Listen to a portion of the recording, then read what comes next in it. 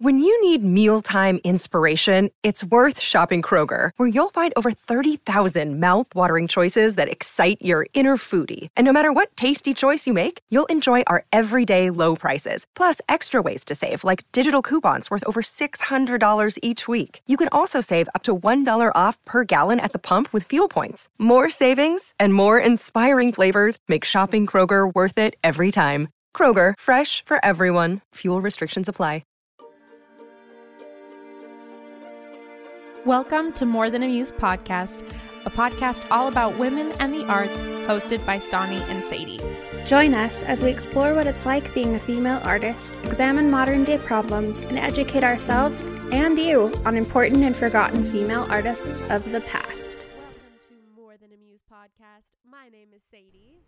And I'm Stani, and we're just happy you're here. Happy December. Hope everyone's enjoying their Spotify Wrapped season. Yes. That's what we were talking about before we started. I mentioned that for the first part of the year, I let my little brother use my Spotify, which means that my Spotify for Wrapped is a disaster. So it's not as exciting for me this year. So it'll be fine. It'll be fine. That's okay. Next year, right? Yes, exactly. Yeah. Next year it should be better. Also, major thank you. For those who don't know, like if you're a songwriter or like a podcaster, you also get like your own little Wrapped for your thing that you create.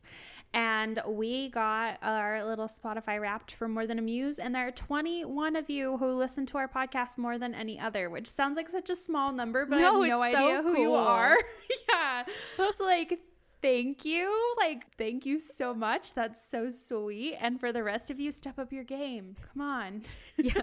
Well, and too, if we happen to hit your Spotify for Wrapped top 5, anything like that, let us know, because that's truly amazing. It really is. It just feels really cool. It's like we're so small, and it's cool to see that like people are enjoying what we do, and yeah, because we enjoy doing it. Yes, we do. And it's fun because we're moving into Christmas season, and I'm getting to talk about someone today that I feel like is just the antithesis of Christmas for me and my whole family, which is exciting.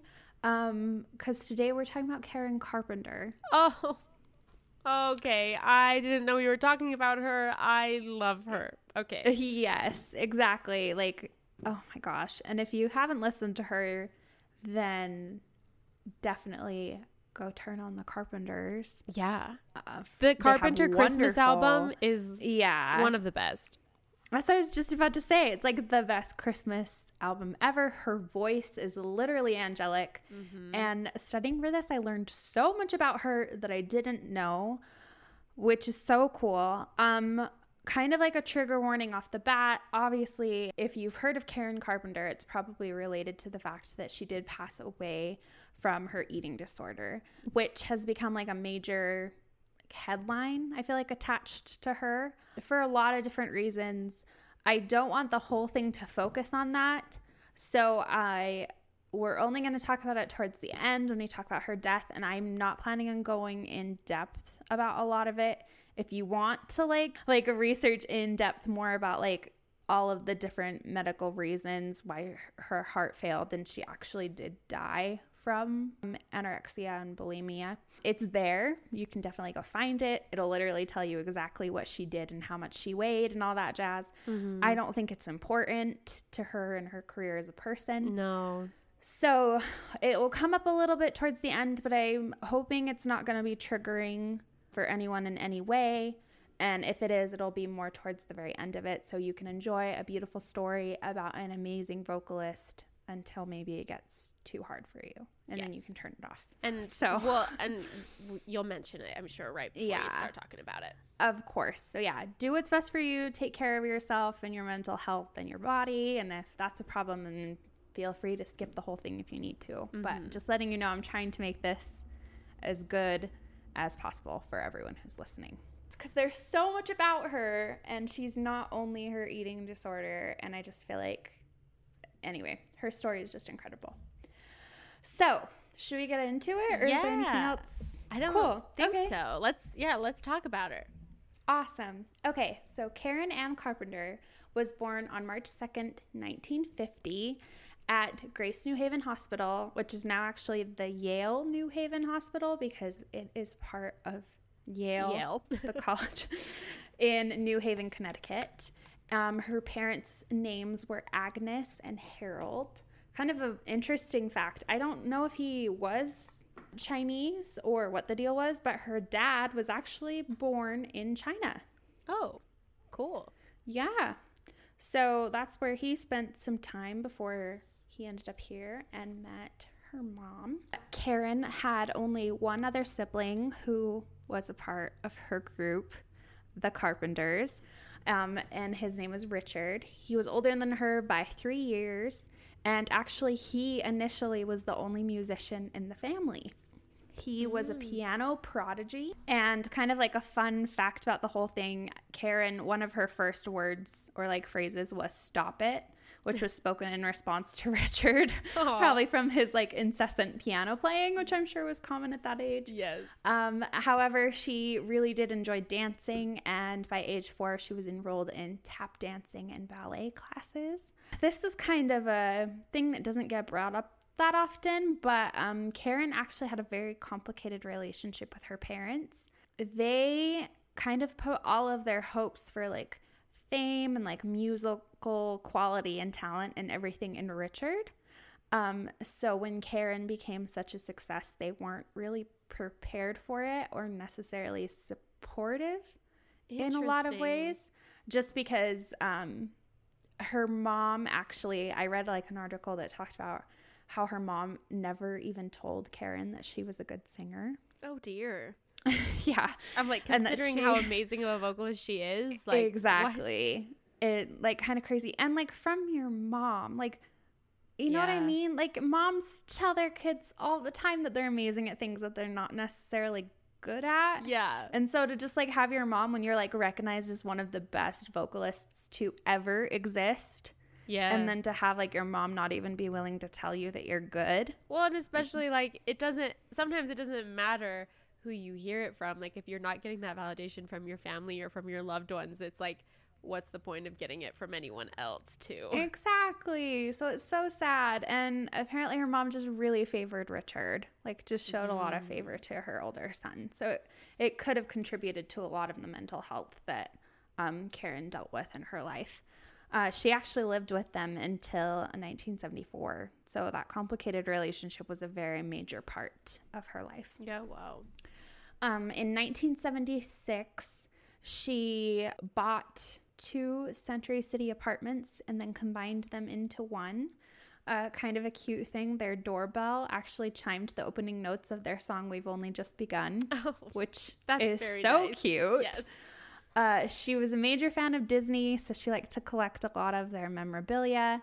She played softball and baseball growing up and was like a huge fan of the New York Yankees, like studying baseball statistics. And even in the early 1970s was the pitcher on a celebrity all-star softball team. Oh, that's cool. Yes. So very cool. Earlier in her life, in 1963, they ended up moving from New Haven to Los Angeles after her father got a job there. And that's where she went to high school. She was a year younger than all of her classmates, so kind of on the younger end of her grade. And they had like this cool thing in her school where if you were part of the school band, you got to avoid gym. I wish that was a thing in my school, or else I too would have joined the band. I totally would have been in band. Yeah. I did everything I could to avoid gym in middle school and high school. Yeah. So our high school had a yoga class, which you could take for one of your gym credits. Yep, that's exactly what I did. I did that too. That was the best. That was like actually the only year of gym I actually enjoyed. So same, my senior year. But yeah, I totally would have been in band if that would have been a thing. I don't know why it was, but okay. The conductor actually had taught Richard before, and so he gave her like a glockenspiel, which I'm not even entirely sure what a glockenspiel is. It's like a xylophone. Think it's smaller than a xylophone. Or they're made out of metal. Anyway, she hated it, which is fine. Yeah. Of all the instruments to play, I can't imagine the glockenspiel is the funnest one. So Like, here, have a glockenspiel. Oh, man. Yeah. So she actually, though, became fascinated with the performance of her friend and classmate, Frankie Chavez, who was playing the drums. And she asked if she could learn how to play those instead. So she did. She actually convinced her family to buy her a $300 Ludwig drum set, because it was the drum set that her favorite drummers, Joe Morello and Ringo Starr, had. all right. And yeah, which you have to know that $300 back then is the equivalent of $2,500 now. Like, that's not a casual thing. I can't No. imagine as a child being like, hey, I need $2,500. Thank you. So, yeah, like that, a very expensive gift, which I didn't read a lot about her parents' like money situation, but from the sound of it, like if you can buy your kid a $2,500 yeah, they must drum be set, doing okay. they were like probably pretty well off. And so she began to learn how to play drums on this Ludwig drum set. And she got really, really good at it. She taught herself how to play complicated lines, learned the difference between traditional and matched grip. And within only a year, she was playing complex time signatures. And it brings up, I don't know a lot about drumming, such as the like 5/4 in Dave Brubeck's Take 5. 5/4 is like basically all music, not all music. A lot of pop music is usually done in 4/4, or anything different would be like 3/4 or 6/8. 5/4 is very unusual because you're having to count the beat, like each measure in 5 rather than 4. And and so it's like, it's not a natural way because we don't listen to music a lot like that. Yeah. The fun fact, Tolerated by Taylor Swift is in 5/4. Oh, is fun. unusual. Okay. Yes. Love that. Anyways, so yeah, it's a weird time signature. It's fun to try. I try and count that song all the time when I'm listening to it, just because it's like fun to count a time signature that's not like 4/4 or something like that. That is so cool. Yeah, so she got really, really good at it. Even like she mentioned a lot that she was initially nervous about performing in public or anything like that, but was too involved in the music to worry about it, which I love that she was like, I was so absorbed in what I was doing that it didn't matter. She graduated from Downey High School in the spring of 1967 and actually won the John Philip Sousa Band Award, which I only know that name from Music Man. Same, to be honest. But I know that he is a famous band person because of that play, so thank you very much. Yes. And then actually ended up enrolling in Long Beach State College, where she was a music major. Oh, cool.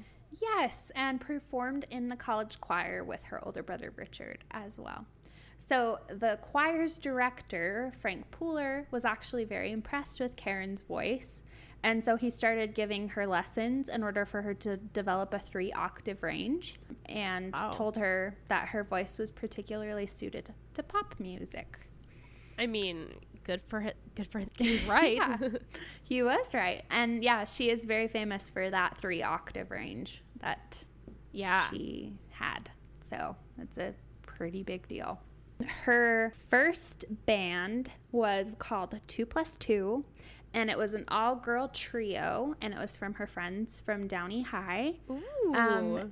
And then they performed together, had a lot of fun. She was the drummer, and she actually wasn't singing at all at this point other than backup. And she ended up suggesting that her brother Richard join the group as a member, and they didn't like that idea, and the group ended up splitting. In 1965, her and Richard ended up joining another trio with Richard's college friend Wes Jacobs, and he was a bassist and a tuba player, which is fun.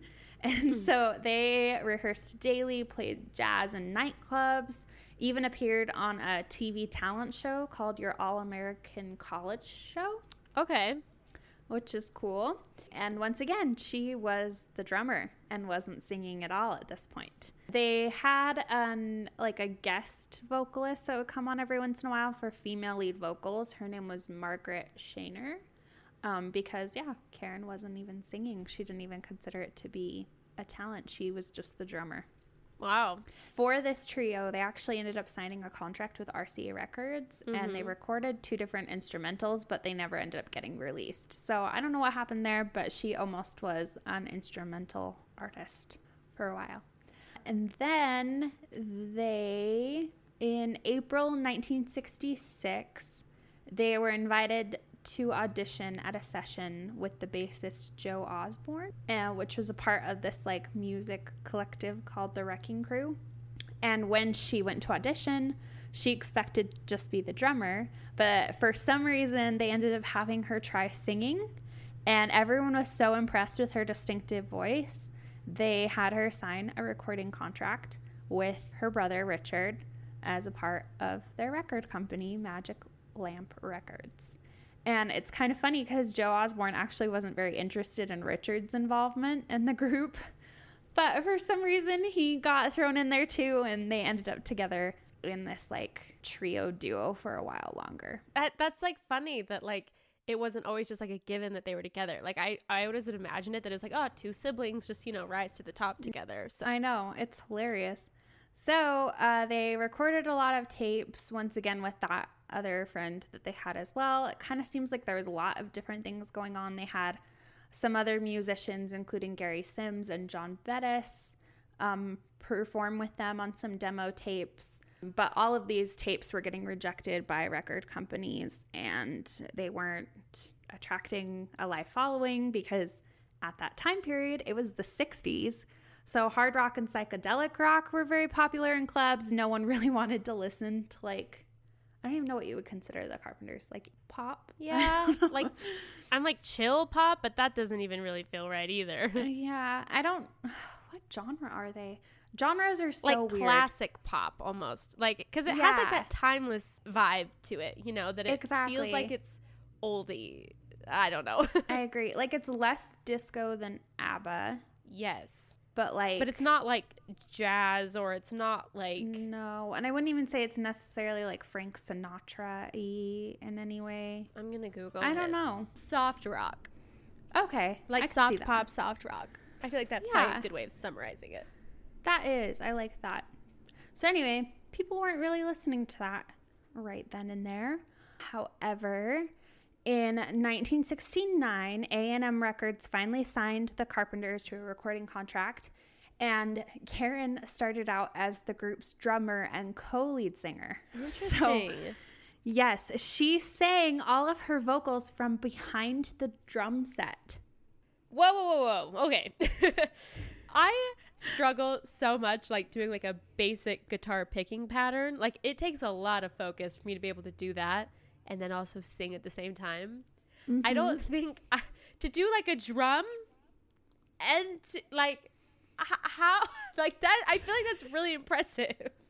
I know, that's immediately what I thought of too. Plus like the fact drums take up like a lot of space. Yeah. So, and like how would that work sound wise? Because drums are so much louder than any other instrument. Like I'm just like mystified by the logistics of that. Yeah. Well, and too, it's like, I feel like, I've never played the drums. It's like actually on my bucket list to take drum lessons because I truly cannot even fathom like hitting 2 things at the same time. Like, yeah. I'm not very coordinated.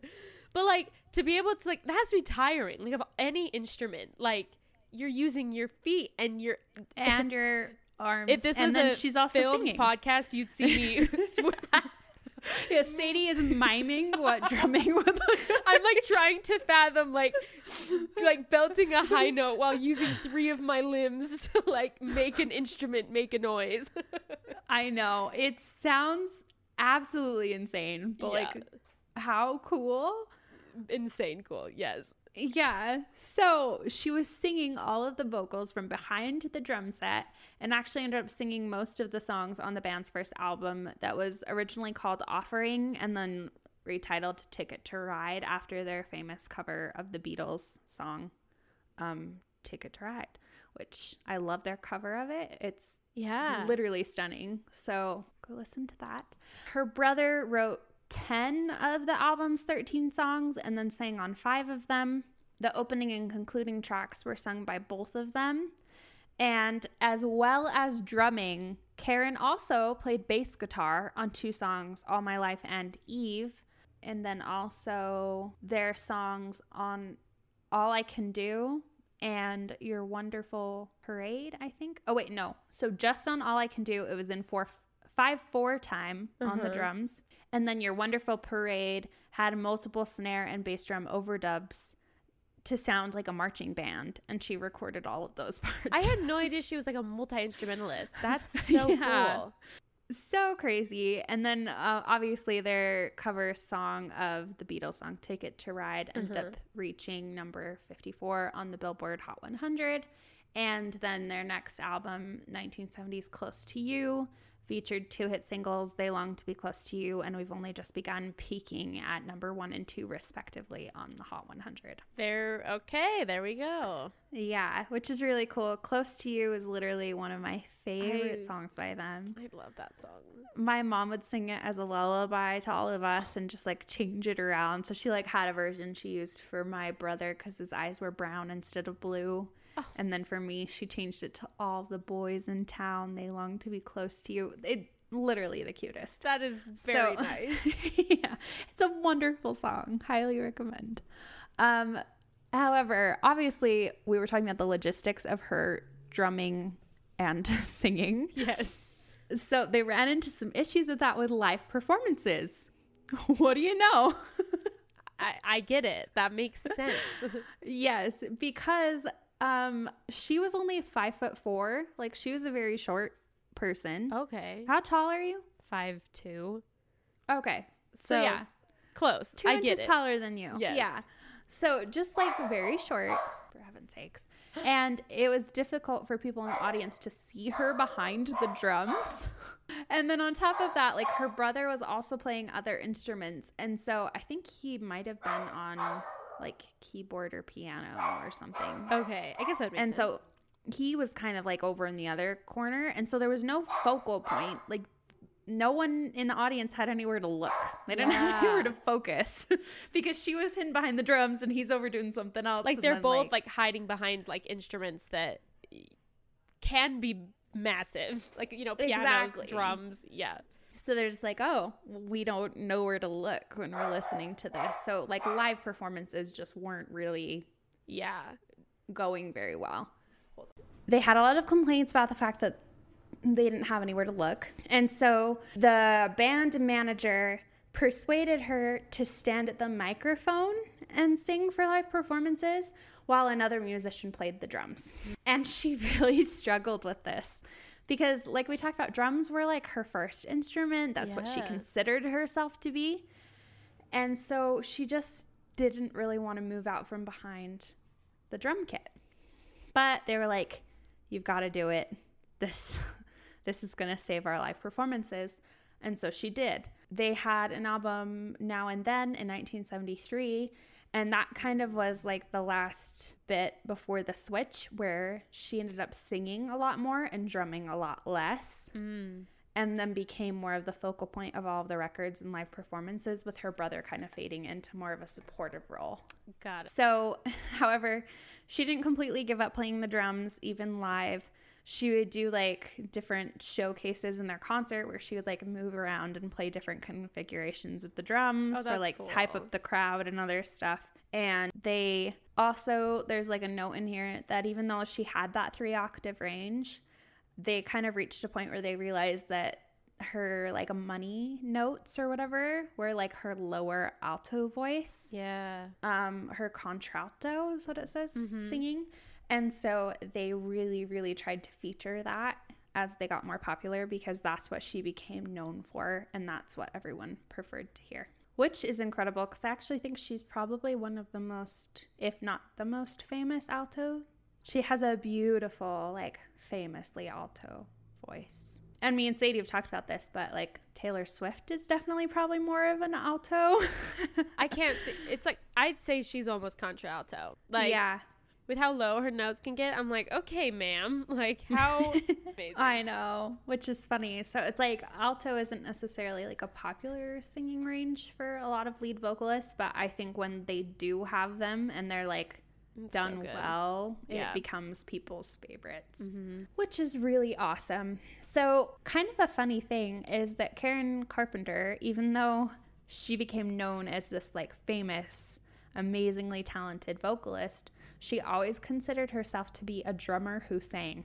That's funny. Because, like, I literally didn't even know she was a drummer. I just, in my brain, I'm like, oh, yeah, she's, like, one of the best vocalists. Yep. And she was a drummer. That's what she considered herself to be, which is just hilarious.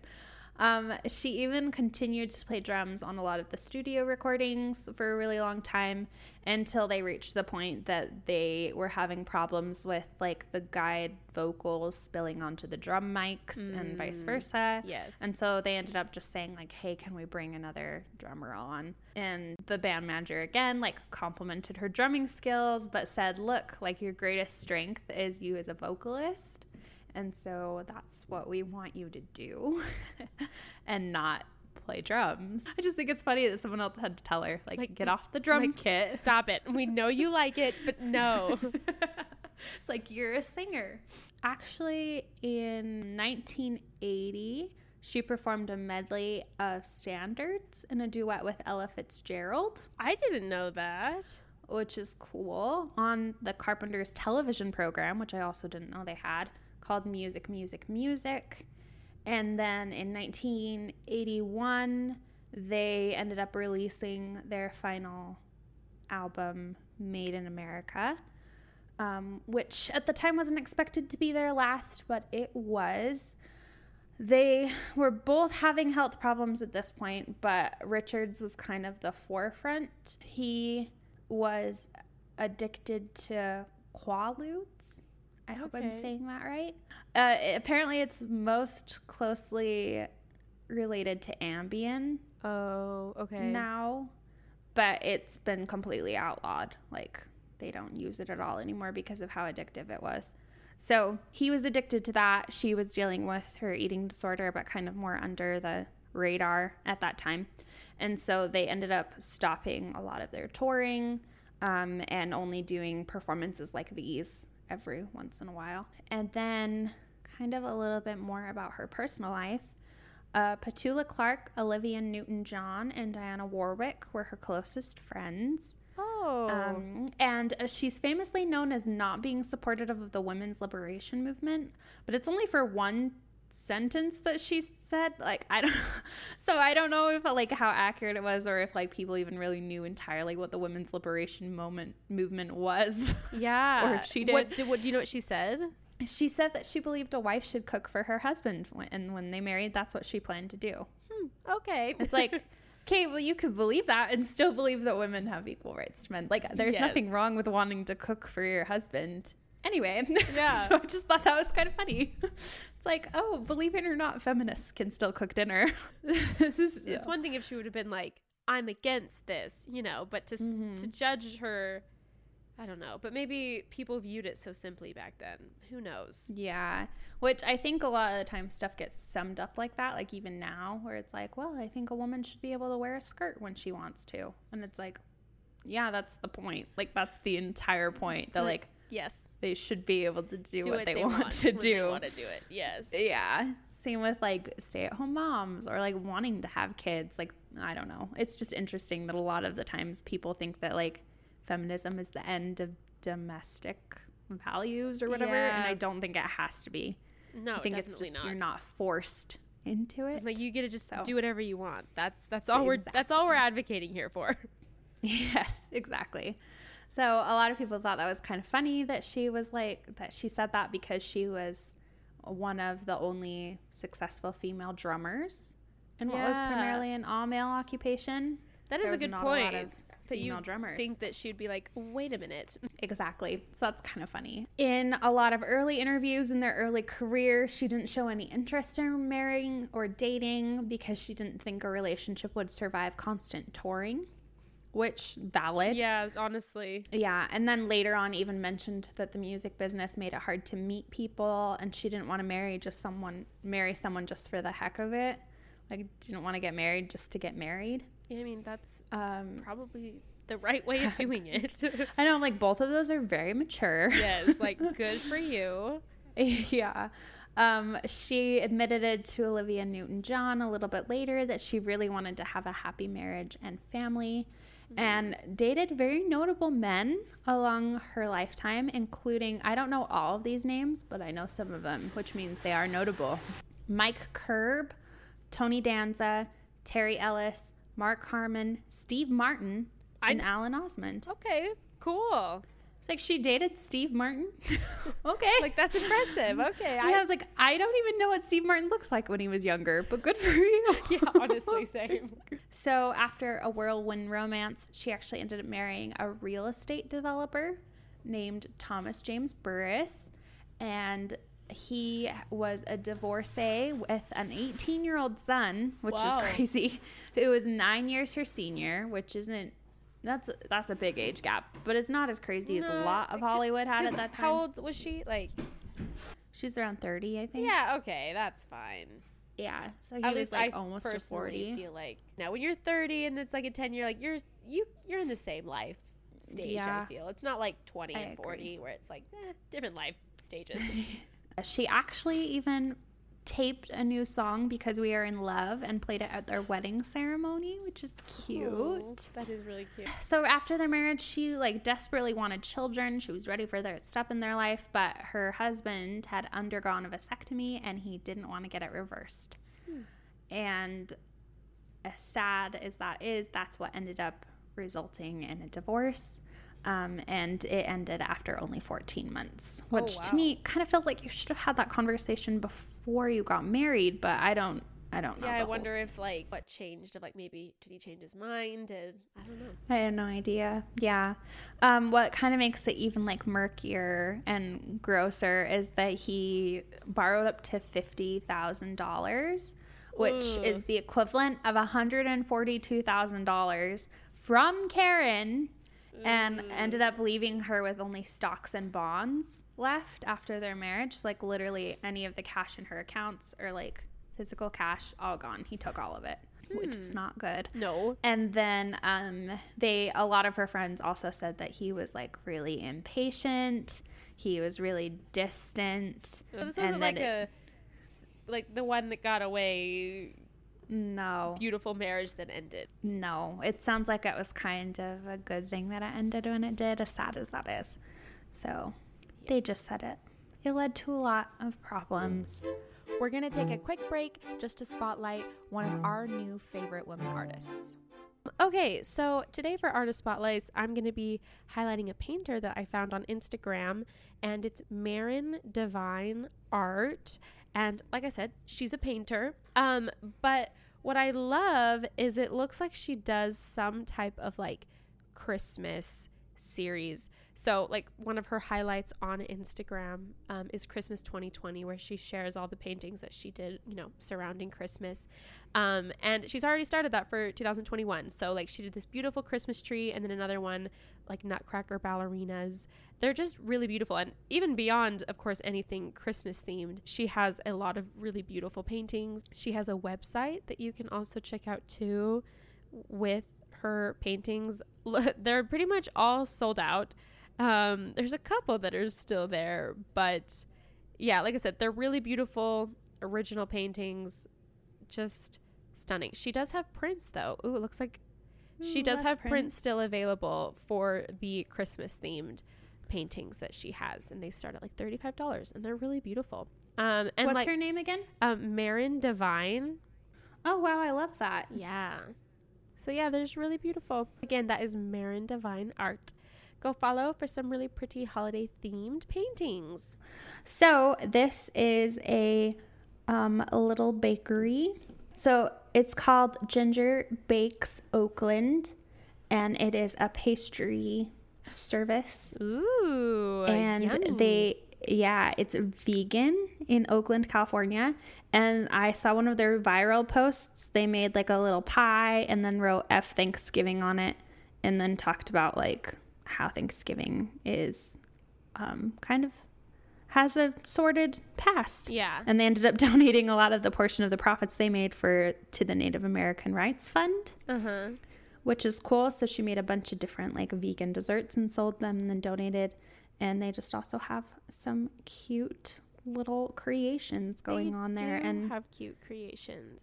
And she makes a lot of political statements on her cakes, which we appreciate. Love that. Best of both worlds. Feminism and cakes. Hooray. Exactly. Plus, like, a cake with donuts on top. Inventive. I love, if I could do anything in this world, it would be bake a beautiful cake. And I can't, but one day I will. Oh, man. It's so hard. I watch my mom all the time. She just does everything flawlessly. Yeah, it's amazing. And yeah, I'm constantly mystified. I told her that she's the way she is so that I don't have to be. That is fair. Then my kids get all of the cool stuff without me having to actually learn how to do any of it. Love it. Yep. But anyway, I just think it's fun to support little independent bakeries like that instead of buying it from like Smith's Food King or something. Yes. So yeah. Cool. Check her out, especially if you're in Oakland, California. Let us know if more little independent pastry bakeries that you follow are around, because I would love to order a cake from one of them. All right, now back to the show. So kind of after this is like an interesting point in her history that I did not know about at all. Karen Carpenter has a solo album Oh. that I am so sad that I have not listened to at all. I found it every time I've gone to listen to her. I've just looked up the Carpenters, because that's what I knew them as. That's the albums I had. She actually has a solo album that was released after her death called Karen Carpenter. And okay, so kind of what's interesting about this is that what happened was her brother Richard was taking a year off to treat his addiction. And so she ended up working with producer Phil Ramone and creating music that was very different from the Carpenters material. So the Carpenters kind of became known as this like family friendly, like Christmas music, you know, like radio favorite kind of deal. Yes. Like you could listen to it with your mom and your grandparents and your kids and everyone would enjoy it. Yeah. Which I think is an incredible thing to be able to do with a genre that like not a lot of people are able to manage. Yeah, I agree. However, it did lean towards more of that like family friendly and gave her a very like goody two shoes, America's sweetheart kind of reputation that can be a little bit toxic sometimes when everyone's like expecting you to be an angelic human being and you're a normal person. It's the first thing that my mind goes to is like Hannah Montana. Exactly. Of like when everyone freaked out when she like almost kind of slid down a pole during a performance, when like now looking back it was like what? Like what? Yeah. Why were we so mad about that anyways? Exactly. So it's like the first instance of any more maturity. Yeah. And a lot of the times it leads to some problems. So what happened is that she just kind of wanted to do something a little different. So they kind of created music that was a little bit more disco, a little bit more up tempo, had some more mature lyrics, started taking advantage of her full upper vocal register as well. So like really letting her expand upon that 3-octave vocal range that she had. And it got shut down by, from the sound of it, mainly her brother. Weird. Yeah, I found this whole article that kind of talks about it. And obviously she wrote this album during the year of like her bad marriage. Their record sales started to like go down because they weren't releasing new music. Nothing new was coming out.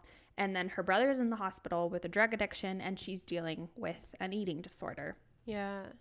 And so she's writing this album and she's talking to her friend Ramone, like the producer that she was producing it with, and actually ended up saying like, can I use the F word? And he was like, you're a grown woman, say whatever you want. And she was like, it's an effing great album. Oh, So wow. So she's very much like, even when she's talking about her music, it's not even in the music. But she was just like really proud of it. Apparently when she got up to perform it for the record producers and her brother. So in order to even like be able to do the solo album, she like pled with her brother for months because I think he owned the rights to like the Carpenters and like therefore kind of her voice. Whoa. Which is kind of messed up. But because he was in the hospital, she was like, hey, I don't want to just sit here. Like I want to do something. Can I write album? And he was like, fine, go ahead, I guess. And so her and her producer, that's when they started working on it. And it was actually the producer's idea to kind of mature her sound a little bit, because he's like, look, you're older. Like, your fans aren't teenagers anymore. Yeah. Let's not make like a sexually clueless song. Like, let's write something a little bit more grown up. And so she was like, okay, that's a good idea. Like, my friend Olivia Newton-John used Grease to kind of change herself from like the girl next door to like, Yeah. they actually quote it in here as like the slut next door. But you know what I mean? Just Yeah. like a slightly more mature version of yourself, a little bit sexier, a little bit more adult. And so she's like, okay, let's try it out. Like, let's write something like this. Let's have some fun with it. And so she started doing that. The problem was that no one was supportive other than Ramon. Weird. He mentioned that like he returned after I think a couple of months to start recording again, and she had lost a ton of weight. He found some stuff all over the house that was showing that she was like really cutting back on her eating. And he thinks that she had played solo tracks for her parents and they didn't like them. And so it had kind of led to some problems. One of the issues was that a few years earlier, President Nixon had said like Young America at its best about the Carpenters, like said that they were just like the epitome of Young America.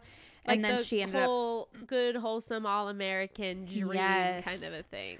Exactly. And then she had a line in one of her songs that said, I remember the first time I laid more than eyes on you, which is literally such a classy Well, I was going to say, way. literally, like, of all the ways you could talk about sex in a song, like, how tame is that? I know. I actually think it's kind of a sweet way to say something like that. Yeah, exactly. So it's just like, okay. But he just said that she was just kind of like withering away in front of him because she was like trying so hard to do something. And it just like no one around her except for him really cared. And then it kind of got worse when after they finished recording 11 of the 21 songs. Well, they had 21 songs. They recorded all of them. Then they decided to go up and do this like playthrough of the songs for like the label presidents and her brother. And they played through 11 of them. And silence. She thought that they would come up and hug her after every track or clap or be like, wow, this was great. And nothing. They just sat there. That is, like, insanely weird. Exactly. So it was just kind of like, it sounds like it was really rude. They were kind of expecting more like wedding graduation songs, you know, a lot of what the Carpenters have become known for. And here she was just like writing something that was like different. Her brother actually sounds like he was the worst of all of the critics. He said the notes were too high for her voice, which I don't think that could have been true because she had a 3-octave range. Like, obviously she could hit those notes. Yeah, but he liked the lower range. He also, this one is insane to me, he accused Karen of stealing the Carpenters' sound because some of the harmonies sounded like some of their old music. Which, how can you steal a song that you are, like, how can you steal a sound that you are? Like that she you is the helped Carpenter create. sound. Just kind of an absolute mess. Like, so it kind of just got put on the backtrack because right after that, like, Richard was healthier. He was kind of pressuring her to go back into being a part of the Carpenters together and starting on a new album together. And so she just kind of gave up. And it never got released during her lifetime. I can't wait to go listen to it now. I know. I'm going to listen to it after this. So that was kind of, and that, sadly, like right after that was pretty much the end of her life, which was just very sudden and very awful. I'm going to talk a little bit about the eating disorder now, so you don't have to stick around if you don't want to. Basically, her eating disorder started in high school and just continued throughout the rest of her life. A lot of the times they talk about how like anorexia and bulimia are often like a sign of like needing control in your personal life. And with a band that was kind of controlled by her brother, including even her voice, her sound, everything like that, parents who weren't supportive, it just kind of led to this like perfect scenario, like perfect in a bad way, that she became like the prime candidate for something like this. And then going from behind the drum kit to the front of the stage, when she had always considered herself more of like a bigger boned person. And even though she was like very short, she just, you know, the pressure of being in the front of a bunch of people and having people talk about you, and then they got really famous, and then, you know, just all of that, it just put this like, it was this perfect storm of stuff that led her to develop this eating disorder that continued through her entire life. She was basically addicted to laxatives. I don't think there's any other way to say it. She would have up to 80 to 90 tablets per night towards the end of her lifetime. Yeah, that's so sad. Yeah, and was constantly fluctuating very, very under 100 pounds, which I think we talked about it. That's just, it's not a good weight for an adult woman. Yeah. Women naturally have more body fat. It's a natural, normal thing. And so just to be under 100 pounds is already, that's so sad, very risky. She ended up being hospitalized for some point, and they had to give her this treatment in order to try and get her to gain some weight back. Basically, they just like give you artificial nutrients. So basically injecting you with as many nutrients as they can in order to keep you alive. And right before she passed away, she did that. And then she had gained 10 pounds in a week, went back home for Thanksgiving, and was finally over 100 pounds for one of the first times in like over a decade. And even like ate Thanksgiving dinner, like a lot of it, and just seemed more lively in herself. On February 4th, 1983, she collapsed in her bedroom at her parents' home, and paramedics found her heart beating once every 10 seconds. Oh my and gosh. She ended up being pronounced dead at Downey Community Hospital at 9:51 a.m. So just absolutely sad. A lot of friends and family were not really satisfied with the coroner's report because she had like a huge amount of Ipecac in her system, which is used to induce vomiting after like you've been poisoned. And so they were worried that maybe there was like some what's it called? Like foul play? Yeah, they were worried that maybe foul play was involved because she had just like finalized the divorce and everything else like that. Mm-hmm. However, it is believed she was using the Ipecac in order to induce vomiting on her own. Yeah. Along with laxatives and other things that were dealing with that. And at the end of the day, talking to the coroner, they just realized that like it wasn't even necessarily the Ipecac or the laxatives. It was just the fact that like she had been so deprived of nutrients for so long that her body just gave up, which is absolutely tragic. Like, and the saddest part is that like besides that one treatment she got for it, there was like nothing else that really ever happened where they like her family and friends were like, hey, well, and I feel like too, even seek just help. Like I think now there is a little bit more information and people talk about it, and like there's therapists that specialize, and you know, like there is treatments for it. But I feel like then, you know, like 30-40 years ago, like I don't feel like the same conversations were happening, even just because like in my lifetime I feel like I've seen conversations around mental health improve, so Yeah. I can only imagine like how bad it was then. Yeah, actually what's kind of sad, but like really, I don't know, like if anything good came out of her death of that way, it's the fact that it really raised awareness of the fact that you could die from something like that. Like that this was like something that should be taken seriously. Yes, like people knew what anorexic like was.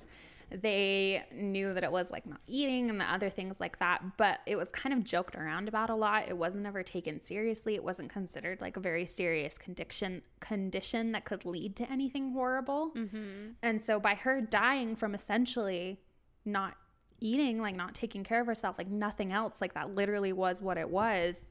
It finally made people start paying attention to the fact that that's something that needed to be fixed before someone got to that point.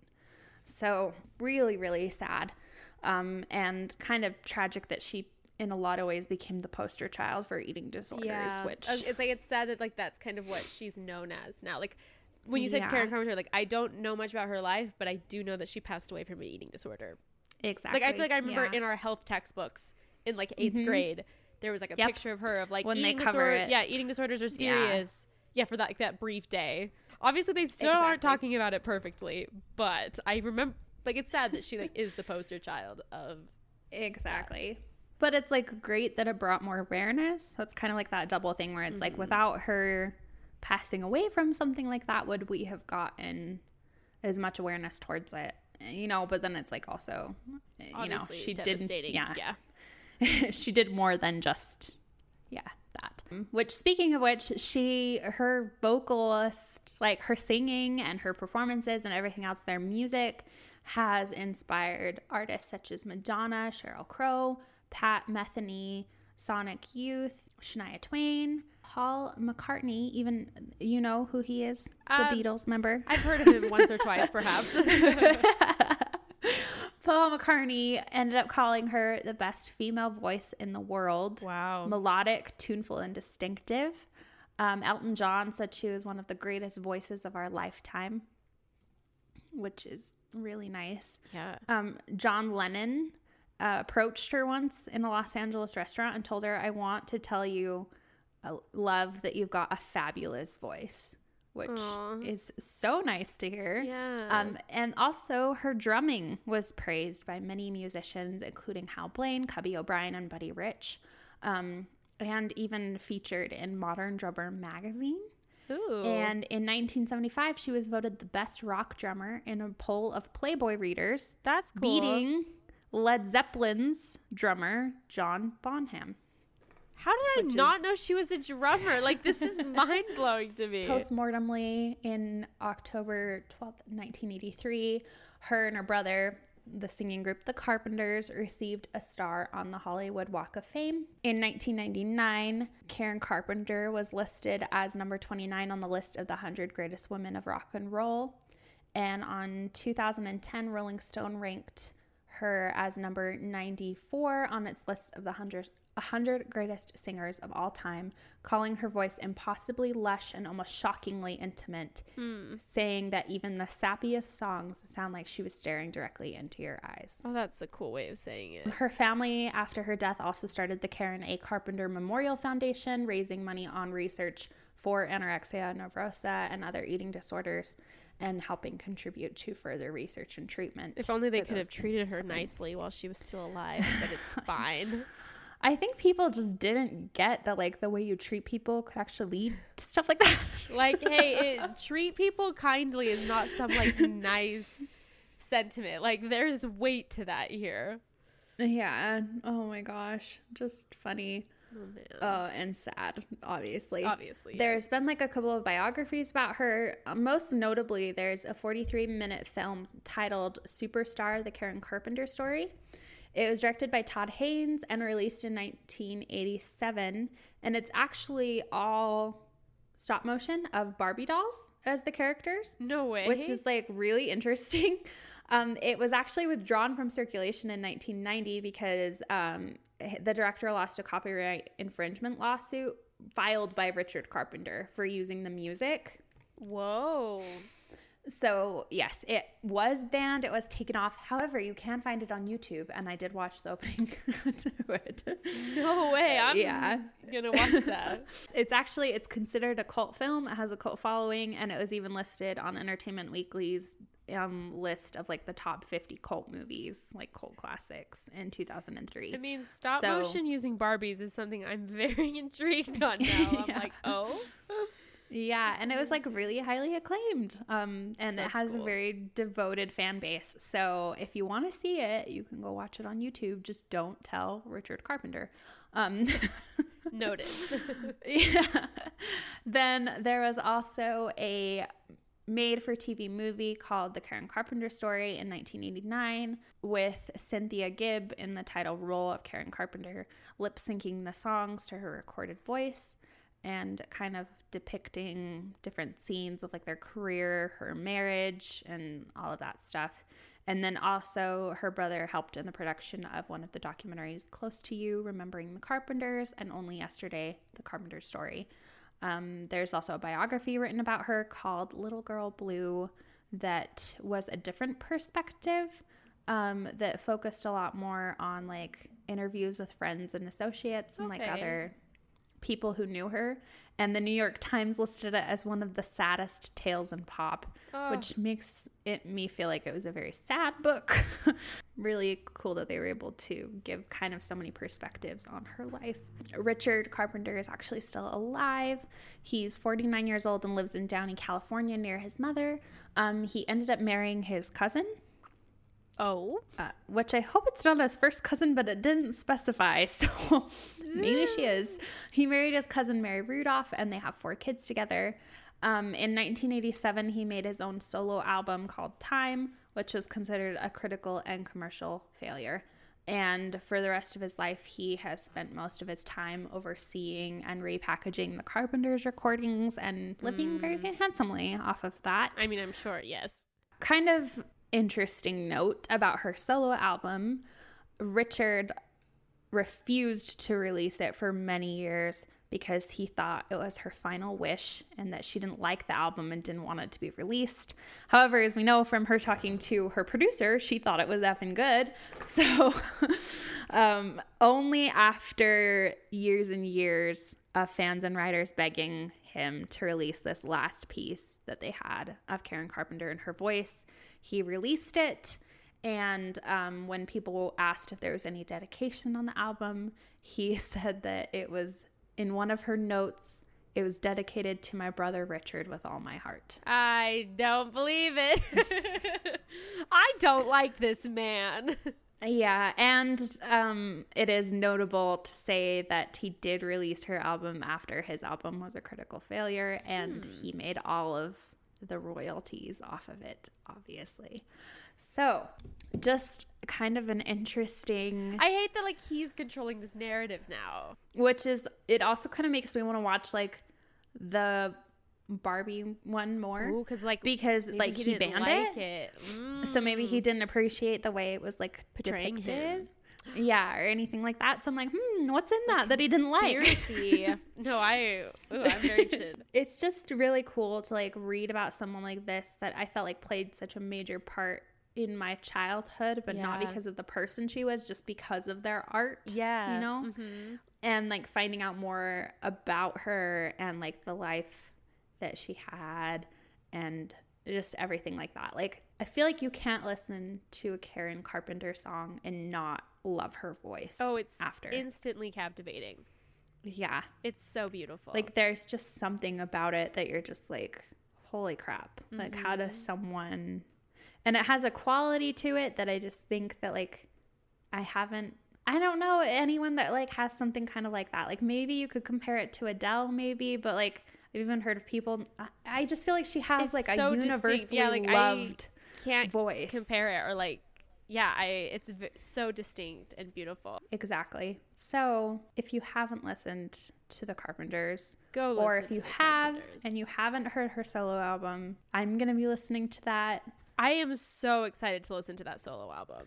Me too. And they're perfect for Christmas. Like, literally prime time right now. Go listen to the Carpenters album. Yeah, album. Like, seriously. One of the best.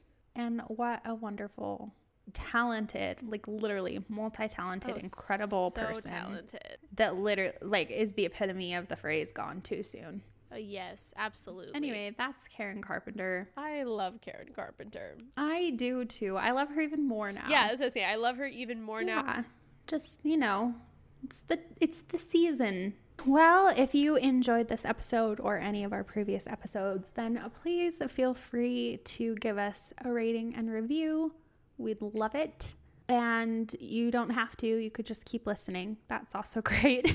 Like, we're just happy you're here. Oh, we are. We are really happy you're here. And I hope all of you are enjoying this lovely December. And we'll be back again next week with another episode. Yes, of More Than a Muse.